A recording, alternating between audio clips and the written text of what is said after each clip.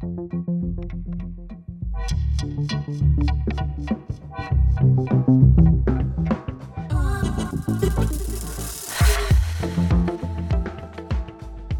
I'm Gio. And I'm Renee. And this is Listen to Me podcast, where you get all the greatest in unqualified advice from qualified creatives. Basically, we go through it so you have more time to plot on how to use your creativity to end capitalism. Yes. And racism and other forms of discrimination. Welcome to 2020, baby. Yeah. It's a paradigm. It's transitional.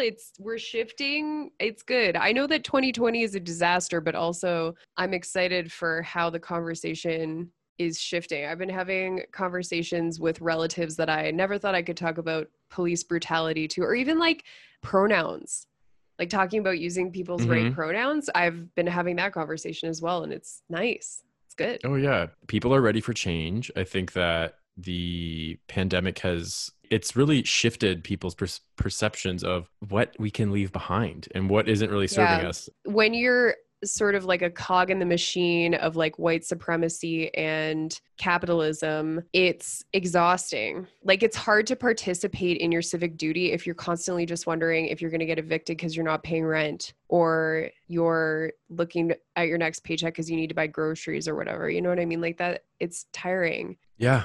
Yeah. Yes. And frightening. Yes. It's really hard, Yeah. like on all degrees, right? Like, yeah. At the end of the day, no matter who we are as people, we all have to feed ourselves. And if we can't even have these basic needs met, how are we, like none of us will be able to really like shift the dial or whatever the hell it's called. Move the needle. Move the needle, I think, is the expression. Yeah. It's heavy work, but I'm really excited to get into it with our guest today. Kelly Small. They're the author of The Conscious Creative.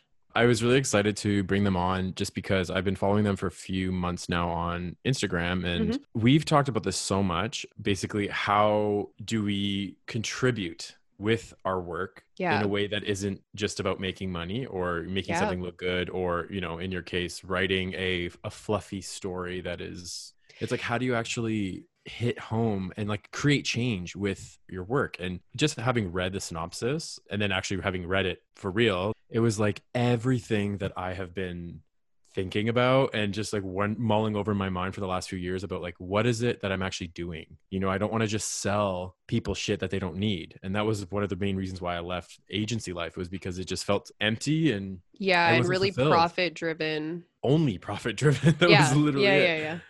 I'm really grateful to Kelly and their publisher for providing us with an advanced reader copy of the book, because I got so much out of it. I feel like that's the central tenet of the book, is that Kelly is kind of saying, well, they'll speak to it better than I can, obviously, but what I took away from it is that if you're a creative person and you are expressing parts of yourself through your art in any way, even if it's in a corporate context, because we have to make money, we have an obligation to look at the systems that we might be contributing to, that we are upholding, and we have a duty to make it better for everyone and more representative of the diversity that we so desperately need to have rich and fulfilling lives. And this book is just full of actionable ways to do that. I mean, it's a great starting point, even just in terms of the reading list, the resources list at the back, because, you know, I love an index. There are so many books that Kelly refers to that they used as foundational for their writing of this book, and they're getting you started, pointing you in the right direction, giving all of these really actionable things that you can start implementing in your daily career, in your work right away. And then there's like, okay, for more information on this, go here. For more information on this, you can read this book. You know, for an expansion on this idea, you can read this. And it's just, I just feel like it's invaluable. It's like a little handbook. Oh yeah. I pre-ordered mine. I'm ready to get it. I know I got the digital copy, but I'm ready for the hard copy. Yes, we like the printed. Well, it's something too that we, the world, can always reference. You can always go back you to, can mark it up. Yeah, that's the thing that I really like. I know, I really do like writing in a book. Yes, I just attended a workshop on writing, and the speaker, the host of the workshop, she was like holding up books that she was using for research, and they were just, they had like a mane of sticky notes, like it was like a halo. Like you, like she held it up, and she was like, "I really like to use sticky," and I was like, "Oh my gosh, same." Use your great. halo.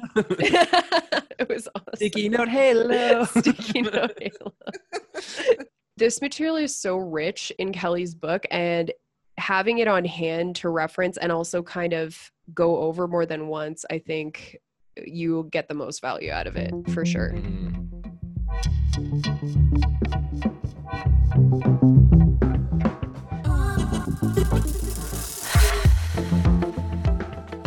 We're so glad that you're here. I'm so excited to be here. Look at your fancy background. Oh my God. I had to explain. I'm glad I'm not the only one who is rocking the Zoom background right now, because I always have a lot of FOMO around that.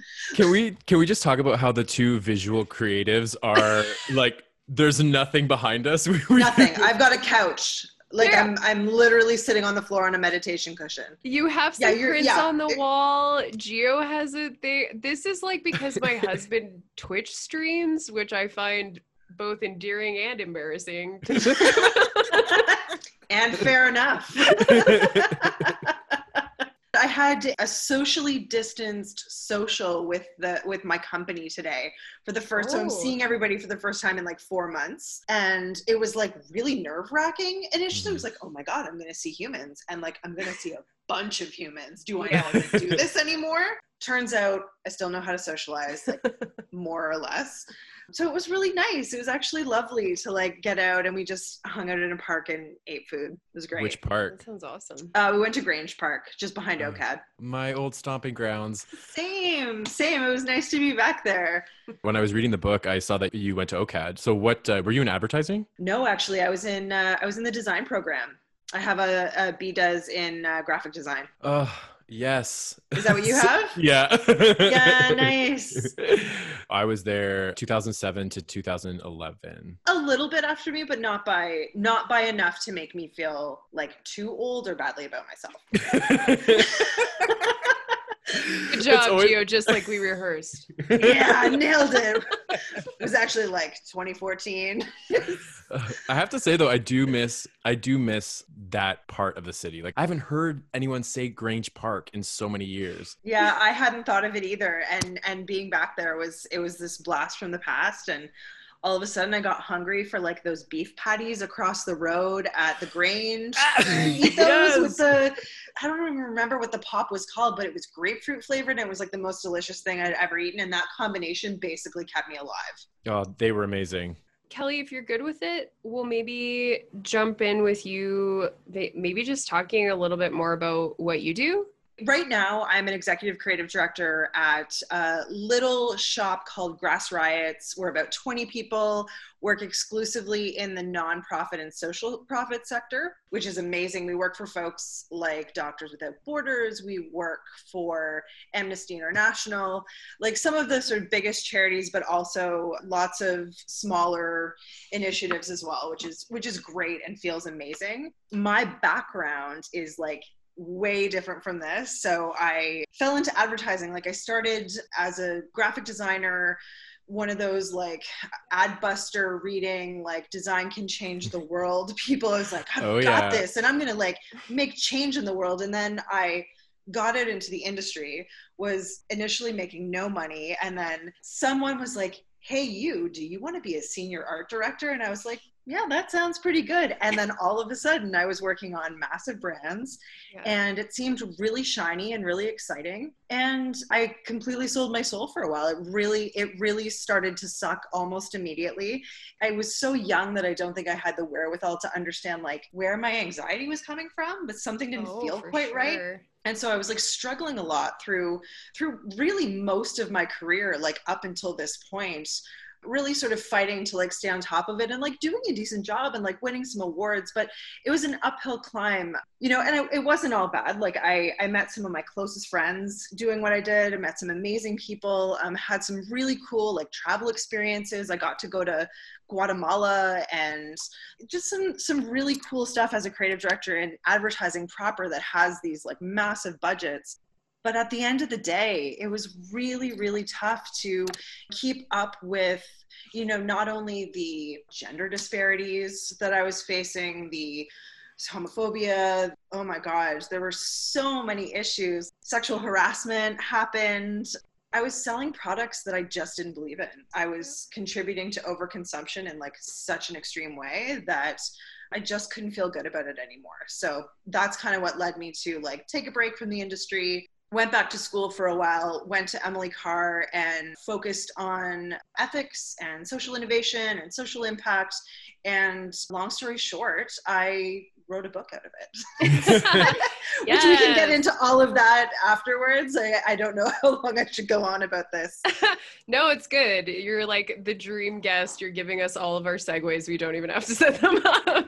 This is literally why, in a way, and I'm going to use this word, but I've been hounding you a little bit to come on because honestly, once I started following you on Instagram and I was reading up on you, I was like, this person is literally the summary or the manifestation of what I want to achieve and what I want to strive for, because everything that you've just said is exactly why I left agency life. Literally like ticking off all the boxes of, yes, I went through that. Yes, I went through that. And you put it perfectly. It's just, you almost want to just jump off the moving train because you're like, I don't care anymore. I can't be part of this because it's going nowhere for you personally as an individual and also as a society. It's so like lovely to have that reflected back to me as well, because I remember in 2015, I was working for this global digital agency and I was like just completely falling apart. I was working on massive brands, like still doing some really cool stuff, but personally and like I was just losing it, like feeling so anxious all the time and feeling like I was in the wrong place and feeling so guilty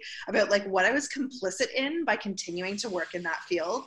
And I remember I sat across from this friend of mine who I had met at another agency who had basically left everything, moved to France, met her like beautiful French husband, took up like skydiving, started a podcast, was just like cool as shit. Like this person, like she is cool. Now she lives in New Zealand. She's got a baby. Like it's just, she's vegan, of course, because she's just perfect. So I remember sitting across from her. Oh no, you said eats vegan. I was like, I mean, I don't know what the baby eats, to be honest. But yeah, like I was sitting across from her and same, like she was reflecting all of these ideals back to me and it felt impossible at the time. I was like, how the hell do I start dismantling these ideas about like what success means and like still keep a roof over my head and like still put food on the table, but find more like balance in my life and, find a way to go to work every day where I'm not feeling like garbage. Oh, that's so incredible. I just want to like pull apart everything you just said, because you're talking about how we exist in this capitalist society and it's so difficult. And that's one of the themes that you touch in the book, is that it's really difficult to exist in this society. And you have to pay bills. You have to be able to buy groceries, but you don't want to contribute, as you said, to that kind of like mouse wheel or hamster wheel of mindless consumption. So how did you get to the point where you turned kind of these like horrible toxic experiences into the fuel to like write this book and like help me, the people reading, to put that together and kind of get past that overwhelm and look for places to start? Do you want the like cleaned up version or do you want the like real you give talk us version? Whatever version you want. Yeah, we like real talk. I'm going to give you like somewhere in between, but like it wasn't easy. It's like, it's not one of those stories where you hear someone was just like, and then I said, fuck it. And I walked out the door and my whole life changed. And like, it was not that. I got really sick. I ended up with shingles and like was in like incredible amounts of pain, like so weird to get. I was like 33 or something. I had like a total mental health crisis. I became incredibly depressed. And so At the time when I was really deciding like what I needed to do next, I was kind of at a crossroads where it felt almost essential for me to make a change. And I just kind of took a leap of faith. I didn't know what I was going to find next. And I kept saying to everyone who was asking me, but what's next? Like I said, I don't know. It's all ambiguous. All I know is I love design. So I'm going to pursue that again. I'm going to get back to like what design can really do.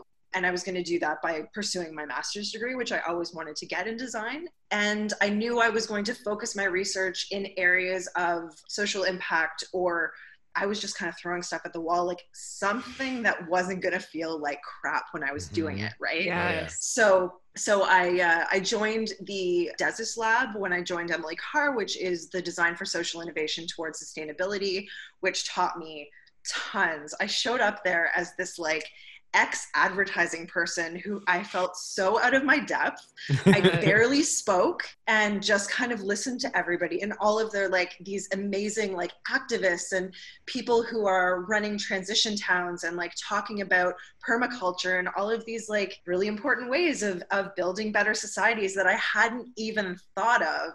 That sort of started to build me back up and I started to get healthier again. But interestingly, before I sort of found my place and like the route I was going to take in my research, I started reading a lot about ethical design. And what I found was that a lot of the people that I was reading were basically saying like, yeah, ethical design can exist easy, but you have to extricate it from the marketplace entirely. Basically, they were saying capitalism and ethics cannot coexist. And that kind of doubled down on me feeling depressed. It doubled down on me feeling anxious because it was, oh my God, well, how can I ever earn a living again? Like, am I destined to, who even knows? So I made that my thesis question. Long story short, after sort of panicking a little while, I was like, well, wait a second. How can these two things coexist? Because quite frankly, they have to. We are stuck in a capitalist society. Absolutist notions of good and bad cannot exist here. So there must be a way to affect incremental change within problematic systems in order to not only feel better about what we're doing, but yes, like slowly start to affect change. We can't really expect to just like snap our fingers and have this solution. So I went a little bit against the grain of like some of the folks that I was learning with and tried to marry those two worlds of like commerce and actual like work of design, industry of design and ethics. And that's sort of what brought me to that place. When did this all take place as far as a bit of a timeline of like when you started, when were you like, I'm going to write a book? Like I am going to take all of this life experience and say, I need to do something in order to push the narrative. It happened. It would have been, God, more real talk. I like you guys so much. I'm just going to be like really honest with you. That's what we want that. So I went to Emily Carr and I did my first semester. And in my first semester is when I started reading all of those. Okay, I'm not going to disparage anybody. I started reading all of those academics who were talking about extricating design from the marketplace in order to realize an ethical practice. And that's when I sort of had like round two of, oh God, I'm really depressed. Yeah. And I ended up getting really sick again and I had to take a year off. So in that year off, I took really good care of myself. I got mental health help, which I really needed, which, you know, and I think it's important to talk about because this is something that a lot of queer people deal with. Yes. And I'm no different. In doing that and actually giving myself some space and time to think and to just, I did a lot of yoga. I was out in Vancouver, so I like walked the seawall a lot and I cycled and I slowed my whole life down and was able to give myself this chance to think. And it always reminds me, just as a sidebar, of, I don't know if you ever saw Sagmeister's Happy Show. Did you ever go to that? It was so good. Also, wasn't it great? I'm a huge fan of yellow. So like the fact that I got to see everything in yellow, every room, was amazing. Oh yeah, that would have made you super happy because it was like intensely yellow. I don't know if you remember, there was a visualization on the wall there was the bar of what a normal person's, like an average person's life looks like, where you like learn and then you work and then you retire. And Sagmeister had done a second version where he iterated on it and took little segments of his retirement and slotted them into work life. Mm-hmm. And while I was taking that year off and I was really taking care of myself and really fighting like a sort of inner saboteur, to speak like RuPaul, saying that like I didn't deserve to take this time off, like how dare you, like you should be producing, you're not worthy if you're not like producing something. I kept thinking of Sagmeister's Happy Show, and that like there's nothing wrong with taking a break to sort of refuel yourself after. I mean, I had been working for over 12 years, I think, and pumping out creative every day, like that's a lot, right? So and then the book came to be because, you know, I always sort of was in this battle between like visual arts and writing, and visual arts really won out for me. And that's where I focused my schooling and everything on. But it occurred to me that this thesis, because it was so self-directed, that I could kind of design whatever my thesis was going to be. And I feel like I have so much that I want to share about this. And I went to my supervisor and I said, what do you think if I write a book? Can I do that? Is that even like allowed for a design thesis?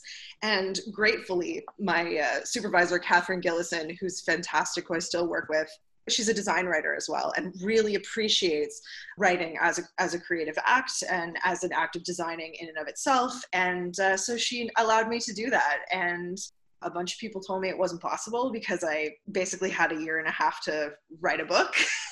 But it happened. I managed to do it. And so there was like a first draft that happened as my sort of thesis, and all of the really deep research that I did for the book came out of my Master of Design degree. And then once it got picked up by a publisher, I was able to take the time to go in and refine and rewrite and sort of make it work for a much broader audience. But yeah, the core of the work happened there. And it was really just, I attribute it to taking some time to breathe.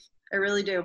Yeah. And I mean, I also should caveat that with it's an incredible privilege to be able to do that. Like, I had sold my condo in Toronto and was living on savings. I'm very, very grateful that I was able to do that.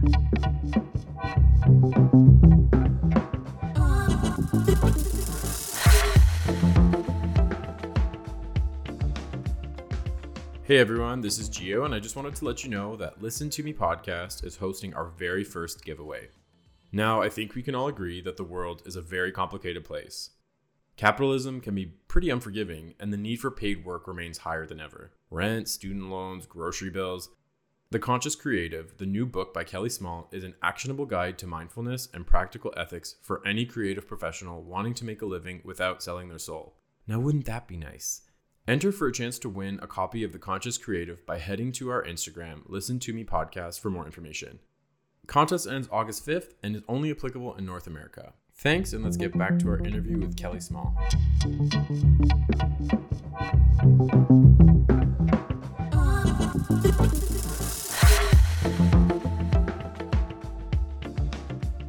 I want to point out one of the things that you said about your thesis and how you said, I can design my thesis any way I want, or it can look however I want it to. You can parlay that into life, which is what you're doing right now. You're designing the life that you want.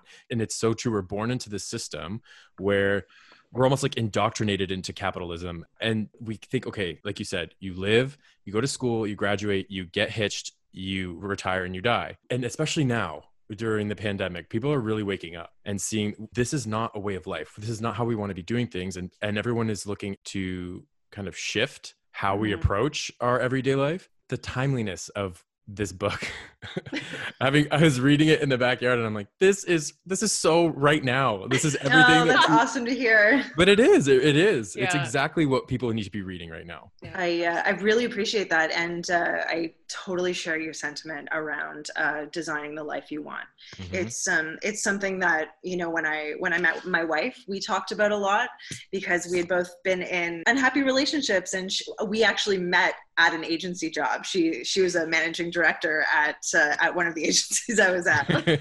And we've both since sort of left that world and are actively designing this new life that we want, that we've sort of found together. And I think it's just incredibly important in every facet. In the post-pandemic world, there is this incredible opportunity to, you know, all of the horrific aspects of this notwithstanding, you know, obviously, like, there's so much that has happened that is devastating. To your point, there has been this sort of awakening in a lot of areas of our lives. I mean, of course, there's the Black Lives Matter movement that is really dominating right now.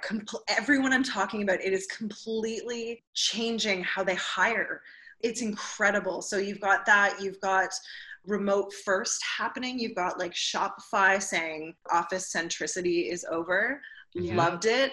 And with the death of the 40-hour work week, I hope. Yes, yes. You've got people talking about, I think it was Twitter was talking about doing like a 2080. I don't remember exactly what they called it, but where it was like every other week you get like a Friday off. Mm-hmm. So there are things that I think we should probably take out of this, and that are actually, if we really look at them, and this 40-hour work week that you talked about, it's so ableist.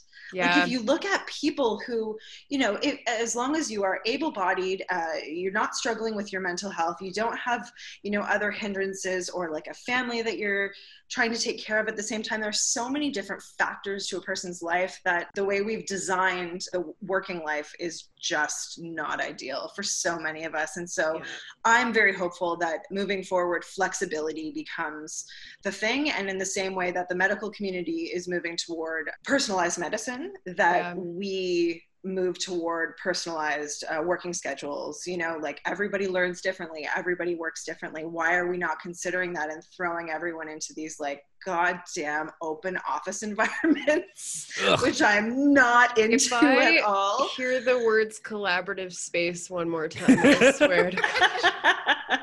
Totally. I can't. I worked for an agency once. It was like, oh my God, you're going to love it. We just have open office and you can sit anywhere you want and move around and talk to me. I was like, you know what? No.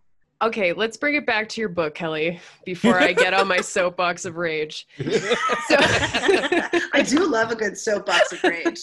This isn't about me or my soapbox.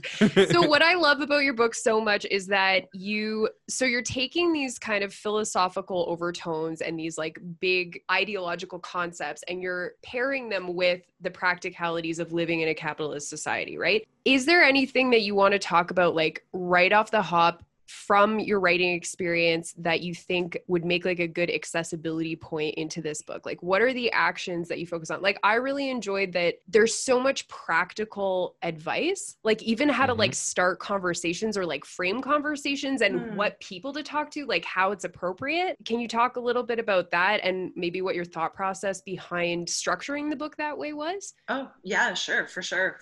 I have some real questions about it. No, it's a really good question, because the structure of the book has taken a few different forms in its various iterations, but the most recent version, and hopefully this answers your question, but the most recent version is actually organized based on a sustainability principle. Yeah. So it's organized based on, and I think his name is Stuart Walker, his quadruple bottom line of sustainability. So in order to realize sustainability, I talk about this, I think, a little bit in the book as well, that you have to hit the personal, the economic, the social, and the environmental. And so that's how I've broken out the content that way. And then the actions are designed to be sort of the antithesis of a manifesto, which as designers, we're so accustomed to, and like, I love them as much as everybody else, and they like get me going. And the First Things First manifesto is just like a piece of design history that is essential. But what I've found is that I had spent 12 years or more reading manifestos and like not actioning on anything. Yeah. Because they sort of were just like, and we're going to change the world. And then it was over. How? Okay, guys, but like, what are we going to do about it? Yeah. And so I really, because so much of my research sort of started in the place of manifestos, because there's so many of them, I really wanted to write something that was more practical and actionable. So I made sure that every single piece of guidance that I incorporated into the book was in fact actionable, even if it's something that you have to sort of look inside and change in and of yourself, like in the personal section. I like that because it kind of like dovetails into another question that I had about the overwhelm of it, right? Because we're so, as Gio said, like we're indoctrinated into this system from birth. And even when you were talking about, you know, this idea of integrating things that you would associate with retirement into your actual life, the span of your life, for a lot of people, that's revolutionary. Like, I swear to God, someone's going to listen to this episode and be like, my mind is blown. Like, I can't with this. I hope so. Yeah. So with the quadruple bottom line philosophy and that approach to sustainability, was that intentional too when you designed the book in terms of helping bust that feeling of overwhelm? There's just so much work to do. How do we even approach this kind of thing? Maybe slightly unintentionally. I just take full credit for it. I'm going to take full credit for it then. Yes, absolutely. That was my full intention. Yes, and in every other interview I do moving forward, that is what I'm going to say. Yes. You heard it here first. Yeah, totally.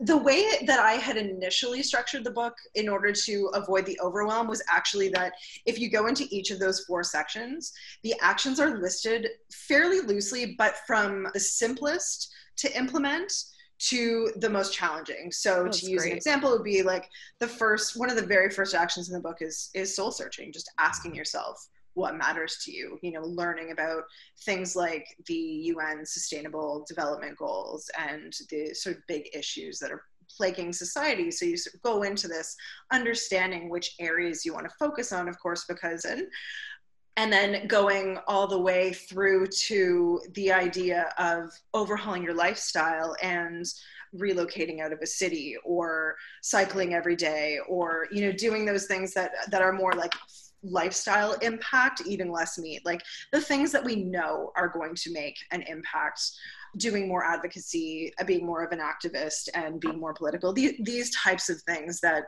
require a little bit more work. That was really my original intention in how I would structure the book, was just trying to make it so that someone like, I'll say who I was maybe like 7 years ago in advertising could pick up the book and flip to the first page and be like, okay, I can do that right now.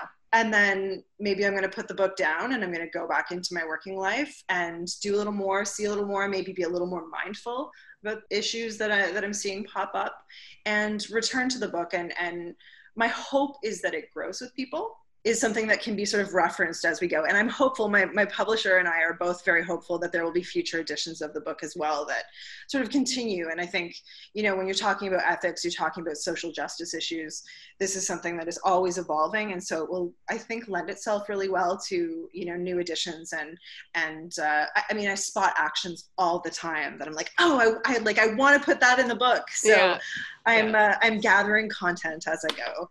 What are your thoughts on accountability within the creative world? Because one of the things you talk about in the book is the comparison of regulated industries versus unregulated industries. So you have like doctors and lawyers, psychologists, but then creative, it's kind of a free for all, right? Like we don't live in a system where we have to, every year we have to register, and there's none of that. And so what advice would you give to people who are within a design industry or whatever to kind of be accountable for their actions when it comes to their intention?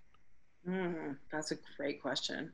If you're dedicated to working ethically, like an example is that colleague of mine, or a former colleague of mine who runs an agency in Toronto, she was approached recently to give free creative, free strategy, free marketing plan on spec, right? And then maybe we'll give you the project.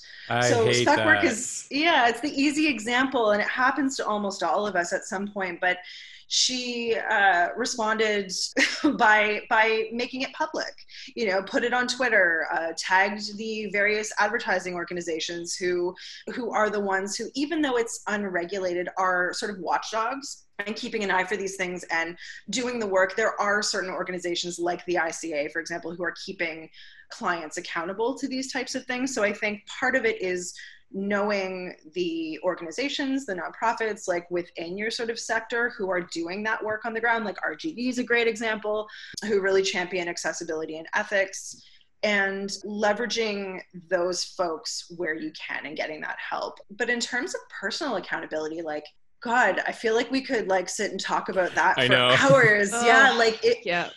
I don't even know. I think it's different for everyone. Like for me, it's kind of like what I talked about at the outset of this talk. Through most of my career, I felt like something wasn't right. You know, it's like I don't have like a very tangible answer other than like it's like I could just feel it. I was anxious, I was unhappy, and you know, I was getting briefed on things and selling things that weren't feeling good. Presentations were hard because I learned after the fact that I was lying. I was selling things I didn't believe in, right? So that was a big piece of it. And I think when it comes down to it, if you're someone with ethical intentions, you're someone who's just trying to do the right thing most of the time, then you know when something doesn't feel right. And so I think it goes back to mindfulness practice, which doesn't necessarily mean you meditate every day. Probably just means that you just notice when something comes up. You mentioned RGD. On that note, I just want to say congrats. Oh, thank you. On Ethical Sellout. Thank you so much. So when was that? That was last month? Yeah, the 2020 Social Good Awards. Yeah, it won. I guess it would have been in May. That. So exciting. Yeah, that's amazing. Yeah, I was really, really pleased to see that it won something. I mean, it's like Ethical Sellout is sort of where the Conscious Creative was conceived, right? And so to have some recognition from the industry for this project that I put my heart and soul into and like wrote and designed completely alone, like, which is, you know, not easy and kind of terrifying. It felt really good to get recognized for that, for sure. Well, you're doing good work. Also, speaking of good work, the cover, it's very Neville Brody to me. I look at the cover. Yeah, I see Neville Brody. Cool. I loved it. It's got like a little bit of his sort of chaos, but it's like organized chaos. Yeah. Oh, that's cool. I'm glad you like it. I really liked that cover too. It's, you know, it was really challenging was as a visual designer, losing creative control over cover designs when you go with a publisher, right?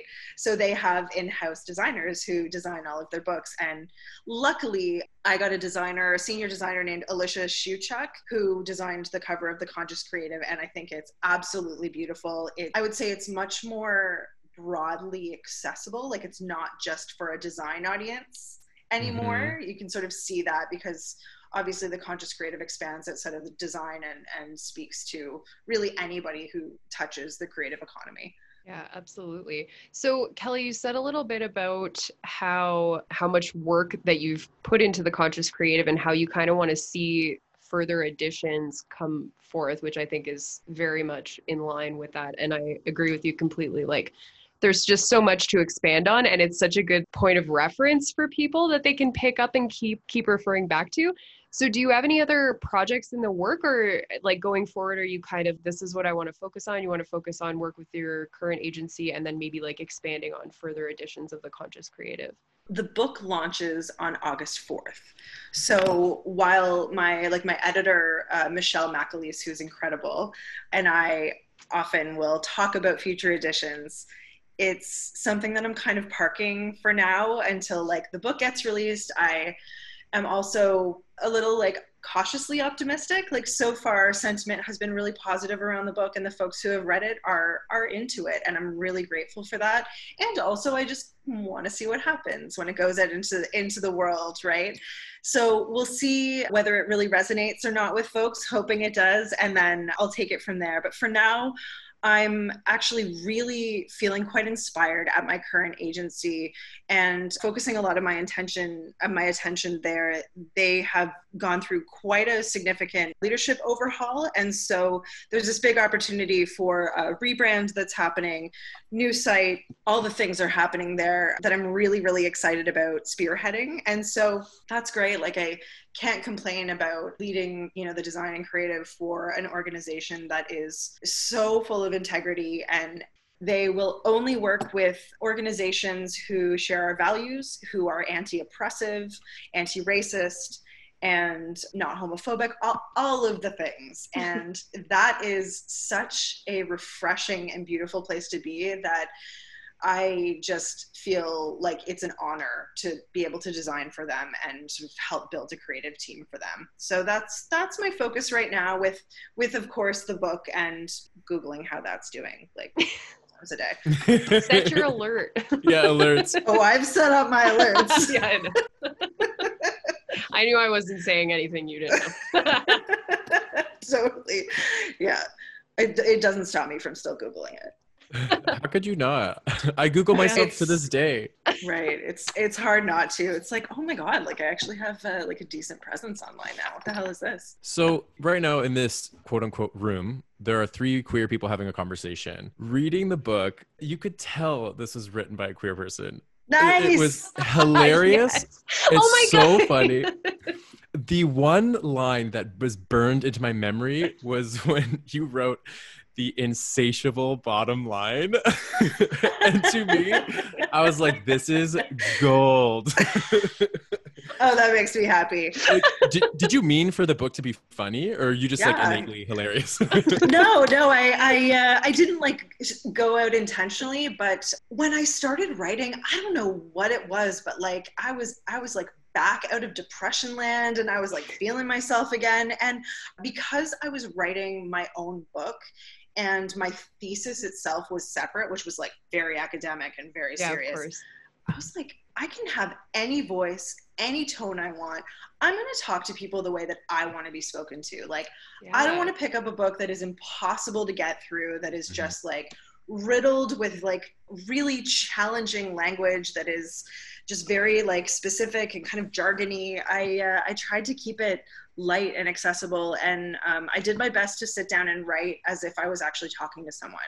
And so I think that's why like some of the quips came out. And I also did my best to write it when I was in a decent mood, you know, like, as I guess is just a good idea. Like, and I found if I wrote at a time where I was like a little bit bitter about something, like that would come through in the voice, and I would come back and rewrite it, because while I am a champion of people feeling all of their feelings and being whole humans, I wanted this book to be a bit of a light in topic area that can be super dark, super depressing. Yes. I read some like books about ethics that basically just left me feeling like the world was on fire. And I know enough from working in advertising that doesn't work. Yeah. People don't want that. People want to believe that there's hope. And I truly do believe that. But I think as communication designers, as like I'm a communication designer, the way you design your communication in a book is incredibly important. So I was very mindful of tone. And if I felt like things were getting too heavy without being disrespectful to the topic, I wanted to inject a little bit of life and levity. It did. It was so funny. That's awesome. Yeah. I was ready for today because I knew based on how you wrote the book that this was going to be a lot of fun. Yeah. That's amazing. Thank you for saying that. That's very cool. So I don't have like a cool segue for this question, but I wanted to talk to you a little bit about Ikigai, because that's the first, I had never heard of it before. So your book is the first place that I've ever come across that concept. So do you mind talking a little bit about it, explaining what it is and why it was so revolutionary for you to come across? So in that first semester that it was the second semester, like after I had taken the break, it was maybe the first class back after taking that 1-year break. And my professor had projected Ikigai on the screen, and yeah, it's a 4-circle Venn diagram. Ikigai being it translates roughly to a reason for being, that being at the center. And each of the 4 circles are, what do you love? What does the world need? What are you good at? And then the last one is, what can you be paid for? Yeah. And I saw that, and I realized that in order to exist in capitalist society, to find fulfillment, to be able to take care of myself and my family, I have to incorporate that 4th circle of what you can be paid for. And it was that piece that I had really been tripped up on for so long, I think, because of so much of what I had read about like ethics not being able to coexist within capitalism.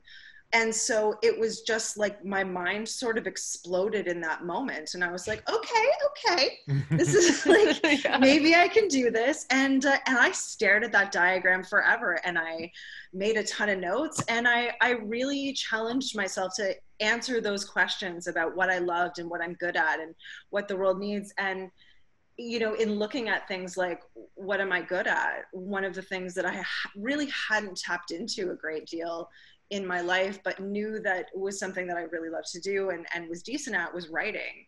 And I really do think that Ikigai I think it's a beautiful philosophy for life.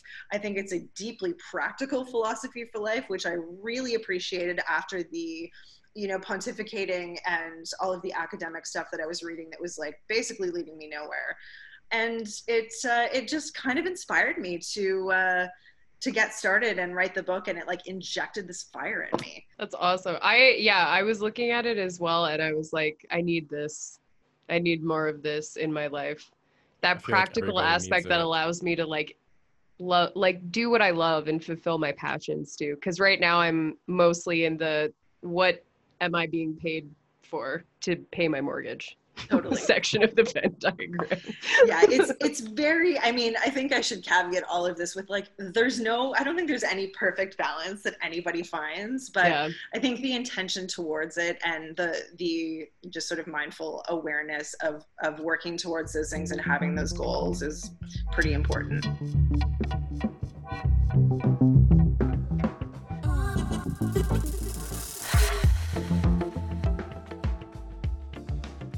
We are starting this platform because we really want to connect with other creatives who are doing what we are aiming to achieve in our own careers.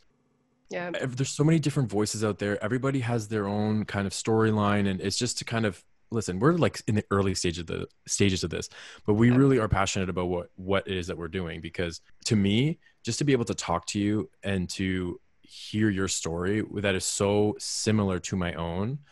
I mean, you've done a lot more with your career, but it's that thing where it's not out of reach. You know, it's that hope. It's that I can actually make a difference with what I'm doing. And it's not just selling shit to people that they don't need. I just want to say, as somebody else who's in therapy and like on my own mental health journey and has dealt with chronic illness, both mine and my family members, that I do think that it's incredibly brave and also really wonderful of you to like share your own experiences, because that part of the story is left out so much of the time, right? It's like you just see like this person was here at point A and then they got to point B. And whatever happened in between, I don't know, it doesn't matter because now they're here, you know what I mean? But like acknowledging that and talking about it and talking about how we're trying to be good people, we're trying to exist in this broken system. This is huge. Anyway. Mm-hmm. No, I'm with you. There's a big messy middle that nobody talks about, and it really messed me up for a lot of years because I was like, what? Like, why is this so hard for me? Mm-hmm. Yeah, it's like, wait a second, it's hard for everybody. We just don't talk about it. It's super taboo. So I promised myself that like coming out of this journey, I was going to be as honest as I felt comfortable with, and like really try and push myself to just be real about how hard it actually is to dismantle all of those ideas about success and who you're supposed to be and what you're supposed to achieve by a certain like stage in life and all of these things. 100%. And yeah, like how queerness intersects with mental health, can intersect with racial injustice, can intersect, like I think it's important to bring that intersectionality into it. I also suffer from chronic pain. Like it impacts your life in a really dramatic way, on top of, you know, being queer in the industry, on top of already being different. You have these needs that you kind of feel like you can't ask for support on because you're already just like, am I kind of just lucky to be here? I think we need more open discourse about that. And I think that's going to be a big piece of the puzzle as we move forward and like start designing that post-pandemic world that we actually want to work in. Yeah. But I think we have to be pretty vocal about it. Yeah, absolutely. Well, there's more integration now than ever between home life and work life, right? And where it used to be this thing of, well, you still see it, right? There's so many systems and barriers and discrimination in corporate culture, especially where it's like, you know, they're more likely to hire just like a man because he presents as not having a family or whatever the case may be, right? And now you're on video calls with your colleagues who have, you know, like I was on a video call earlier today where one of my coworkers' sons started beatboxing in the middle of the call. And then like a couple of my other coworkers started beatboxing back to him. And it was very sweet. It was very cute. But that wouldn't necessarily have like gone over like in a boardroom if she had just volunteered like an anecdote about her son beatboxing. And it like brought me a lot of joy to see how receptive people were to it. And nobody complained about the meeting being interrupted. Like it was it was nice. It was sweet. I know, it's so human, isn't it? Just seeing people's like animals and children scurrying around in the background, their partners, or even just like this simple fact of like seeing where you live. The notion of professionalism is so problematic. The way you're supposed to dress, the way you're supposed to speak, the way you're supposed to present. I've been reading a lot of articles lately about how professionalism is inherently racist. And I can completely see that. And I think it is problematic in all the ways. And let's just be done with it. Please. I don't want to hear that word ever again. Yep. All I can say on that is as soon as I decided to stop trying to be this professional and just authentically be myself and utilize that as a tool to move my business ahead, it was like an instant switch and it just moved me ahead so quickly. And I never look back. That's amazing. It's like, and then it's actually sustainable. Like you can keep it up because you're not like putting on the robot face every day and like using all of your energy to try and like be this person, which is just exhausting. Yeah. So I'm glad to hear that. I totally feel the same way. The closer I get to like my authentic self, the easier my days become. I have a segue into one more question and then I swear to God, I'm done. So I wrote this question after I finished reading the book because I thought it was really important and it had to do with one of the overarching themes, which is why is it so important for creatives, clients, and corporations to act ethically? Like, why is that in our best interest? I'm going to use the word ethically as you've framed it and equitably interchangeably, because I think if you're being ethical, then you are working toward equity. It just will help us to design a world, design a working life, design family lives, create structures and systems that allow for every person to live with dignity and more equitably, and not this like disgusting disparity in wealth that we're seeing, as well as, you know, protecting natural systems that we haven't been, and protecting animal life. And it's as simple as, and utopian as, equitable living for all living creatures. You know, that's the utopian ideal, that we can all just exist and thrive and we all have enough. It's a pipe dream, but I'm going to work towards it. Yeah. Can you run for prime minister? Because I feel like this is what we need.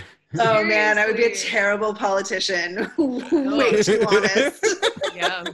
Like I can't lie. I have like a really bad lying face. So same. Yeah. I think it fits so beautifully with all of the things that you've talked to us about today, Kelly. And I just want to thank you again so much. Like just all of the pieces fit together, right? If we're going to design a better world for ourselves where we move away from that feeling of like discontentment and sort of discomfort that we have and moving towards accountability. How can you be accountable for something that makes you feel gross, right? That you're participating in. And so the only choice we have is to action that. We are the people who will move it forward, right? We are responsible for driving that change. And especially, as you said, like the three of us, I think here, we do have a modicum of privilege. Like you know what I mean? Again, because it's all intersectional, there are certain pieces of the puzzle where we're at a disadvantage, but we also do have privilege and we need to act with that privilege. Absolutely. Absolutely. Thank you both so much for having me. This has been a blast and your questions were amazing. And thank you for reading the book. Thank you for championing the book. That means a ton as like fellow queers in design. So yeah, thank you. Thank you for being part of the journey. Do you want to do a creative power up, Gio, or you want to take I do actually. Oh, okay. No, I do. So At the end of every episode, we like to do a thing called Creative Power Up. So we kind of touch in on or check in on what is inspiring you as of late, like right now in your life. What is getting you going? What are you engaging with creatively? Oh, okay. That's a good question. It could be literally anything. Yeah. Like we've talked about TV shows. Yeah. Okay, so I have a choice right now to talk about either 90 Day Fiance or like the new season of Drag Race or Drag Race Canada or the like social justice movements that I'm spending a lot of time on. Yeah. So I mean, all of it. That's a tough one, my friends. So I will plug, actually they're a client of ours now, and it's an organization called The Leap. They were started by, I don't know if you're familiar with them, co-founded by Naomi Klein, who's a very well-known author and activist. And I am finding myself incredibly inspired by the kinds of content that they put out and the way that they talk about issues. And there was a really beautiful example that actually a lot of people were talking about, and it was the simplest execution. It was this little post on social, these little very, very colorful illustrated cards that sort of in a narrative just like walked you through fictional scenarios of what it would look like if, for example, someone was having like a mental health crisis and needed support, and instead of calling the police they would dial 311 and a support team would go and support them. You may have seen them floating around. They got shared pretty widely, and it's that kind of simple storytelling and vision for the future, and sharing that in that sort of visionary mindset that really captures people's imagination. It's really just about the storytelling that can be done when you, I think like a designer and use that vision and that foresight to sort of pay it forward a little bit and help people imagine a different way of life instead of being angry and sort of screaming.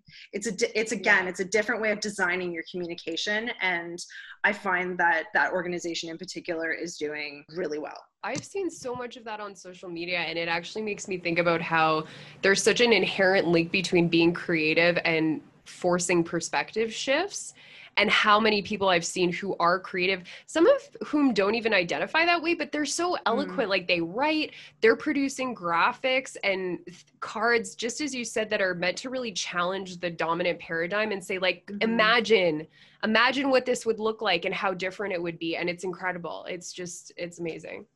Yeah, and I think an interesting thing, like what you just said about the idea that there are so many designers who don't identify as designers. There's a book called Design When Everybody Designs by a guy named Ezio Manzini, who heads up the social innovation, Design for Social Innovation. He talks about that a lot, and how we are all capable of being designers and thinking like designers and facilitating. And he really touts the idea of the designer as the facilitator instead of the top-down sort of patriarchal or paternalistic finger wagging. This is what you should do. I am the expert. I know. Right. And I really love that. I use those cards as an example. And they're not something that you would see in like a design awards annual. That's not going to happen, right? No. But they're designed really well. It goes much deeper than the aesthetics that I was taught when I first went to design school. And so I think our overarching notions of like what design is and can be are continuing to just like blow up. And I'm loving that so much. Oh, this was so great. Kelly, thank you so much. Oh, my pleasure. Thank you. This was amazing. Pumped me up too. Super inspiring. Thank you for reading the book, for real. Hey, I've never met a book I haven't read. No, that's not true. I have not read some books, but this was a pleasure to read. Great. So if people want to buy the book, where can they find it? Yeah, so the book is actually available at most independent bookstores. So the best thing to do if you're in Canada is just call your favorite local independent bookstore and ask to pre-order it. It comes out on August 4th, so you'll get it pretty soon. And you can also get it through Barnes & Noble, Indigo, and Amazon. Awesome. And if people want to reach out to you online, where can they find you? They can find me on Twitter at Kelly_Small, because at Kelly Small has been taken by someone who never tweets, but then blocked me when I asked for the handle. Oh no. It was like back in 2010. I'm kind of over it, but I'm also like still a little bit bitter. Or my website is kellysmall.ca. So if you want to know more, see some of my book, you can check that out. Well, thank you so much. yeah. Honestly, this has been a joy. And I don't say that lightly. I really mean it. Like, thank you so much for doing incredible. this. Yeah. Yep, my absolute pleasure. This was great. And let's please stay in touch. Don't doubt that the next time I'm up in Toronto, I will 100% be hitting you up. Oh, do it. Yeah, 100%. You guys are Hopefully going by for then those... we can actually like have a social. Yeah. Go for those meat patties and grapefruit. Yes. Oh, beef patties. Thank you so much, Kelly. My pleasure. So I want to thank everyone to listening to me. And me and Kelly. And if you have any burning questions or you want to know more about that spot by the Grange where you can get the beef patties with the grapefruit juice, you can email us. Our inboxes are open. You can email us at listentomepodcast@gmail.com. That's the number 2. Or you can DM us on social media. You can find us on Facebook, Twitter, and Instagram. And if you like what you hear, let us know by rating this podcast and subscribing. And the music in this episode is graciously provided by audionautics.com. Okay, goodbye. Bye. Ciao. Arrivederci.